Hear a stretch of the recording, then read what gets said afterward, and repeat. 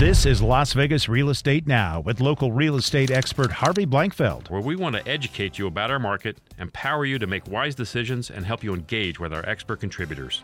The big question all along has been this idea of deferment and or forbearance. Can you give us any updates on that, John? Sure. There's, I think, a couple of things worth noting out there that has become reality now. There's been disconnect or conversations about the negative consequences of these forbearances and that sort of thing. And strictly in the law, they said they're not allowed to report you late if you ask and obtain a forbearance on your mortgage and delay those payments. That is strictly true. But what's getting sort of hidden underneath the surface is that they are noting your account in the comment section that's reported on your credit as being in forbearance, which puts a big red flag on that account for anybody looking at your credit. We know that you've gone into forbearance, that you've needed to skip that payment, as well as the activity that is shown on your credit is going to have effectively a blank spot. It's going to show that no payment was made for that particular month and possibly the following month and so on.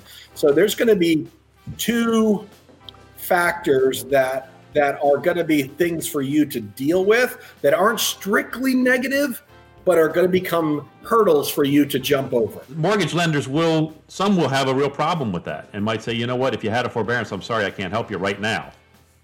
That is correct. In built into the standard rules for traditional mortgages is a requirement that says if you own a home or have a mortgage right now, we need to verify that you've been paying the payment for that house on time. And so when we look into that level of detail, we're going to discover that you skipped a payment or 3 or 6, whatever you ended up doing. And once we discover that, the rules currently say, I can't give you a mortgage. You also mentioned to me before this that issues with jumbo loans and alternative financing, what's going on? They've been kind of weird lately, haven't they? Yeah, there has been, as we kind of jumped into this sort of crisis and the various waves of impacts from it went through the financial community, we saw lenders and what we call aggregators, big bulk buyers of mortgages.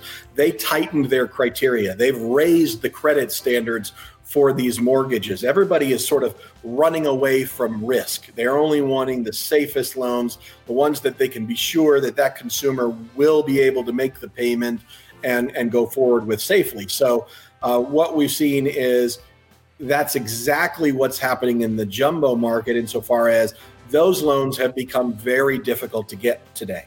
So when we say jumbo, it's loans where you borrow more than the area limit for your community. In, say, the state of Nevada, it's $510,400.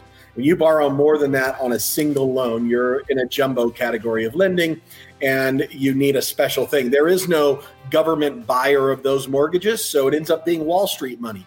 And Wall Street money ran away during this crisis. And yet, just before this, jumbos were very attractive to those investors, were they not? That's actually one of the more interesting things to me is if you go pre-crisis, jumbo rates were actually lower than regular conventional loan rates. And now it's the exact opposite.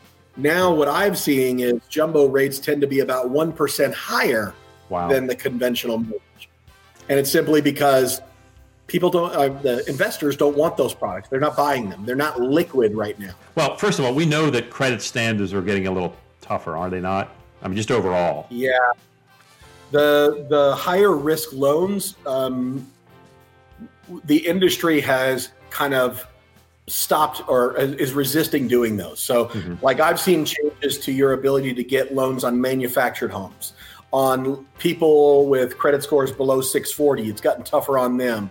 People who want to use down payment assistance, has gotten tougher on them.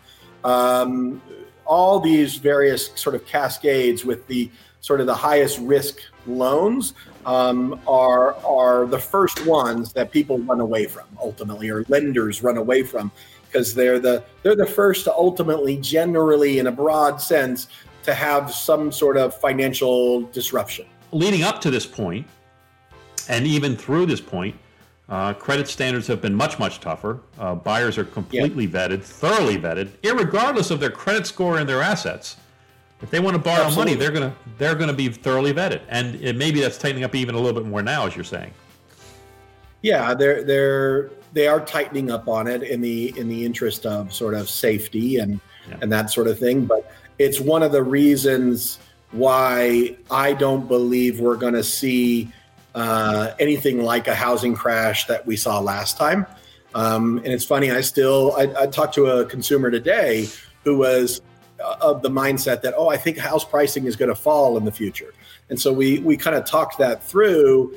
And, as you, I think, know, I'm on the side of, I don't expect housing pricing to be, to decline from here, based upon what we see at this point. Let's go ahead and take a look at some stats. Let's look at this week's numbers.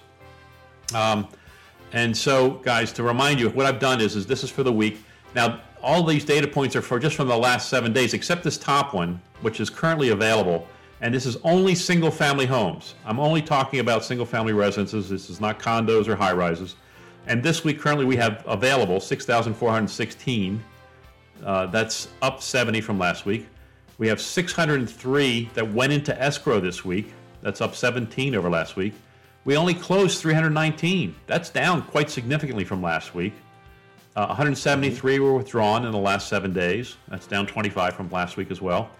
The median sold price, $319,958, up substantially from last week. But median sold and the sold price per square foot, they're a little, look, with only a week's worth of data, they're a little less reliable. But and we'll look at another chart that actually John recommended I do. The median sold price per square foot, $170, $174, that's down $2. And the median days on market just went up a day. But let's take a look at the trends. And you can see this. Now, John had recommended I do this last week, and we started doing it then. And so what we're looking at is going back 5 weeks. Right, John? Yeah, I love this. This is all on you, my friend. This is all on you. So what I'm doing here, what I want to look at here is currently available, we have 6,416 properties. Back on April 9th, we had 6,152, up a little more than 300, or not even 300, 250. In escrow, we did 603 this week. So can I say that's a 5% increase, right? Yep. In that time period. So not a huge increase in total available homes, only 5% more than when we started this. Exactly right. Okay. We in escrow this week, this is the number of homes we put into escrow this week. Single family homes, 603. Back in April, 342. We closed. Look at that trend of the escrow. I'm sorry to keep interrupting you, but that's really interesting. Look at how that is increasing. More and more properties going into escrow each week. Like, we are speeding up. Indeed, and there's no doubt about it. And but it's interesting. The closed units is like an every other week thing. You see that? 319 this week, 422, 369, 410, 363. Back then it was 348. We closed in that week of April 9th.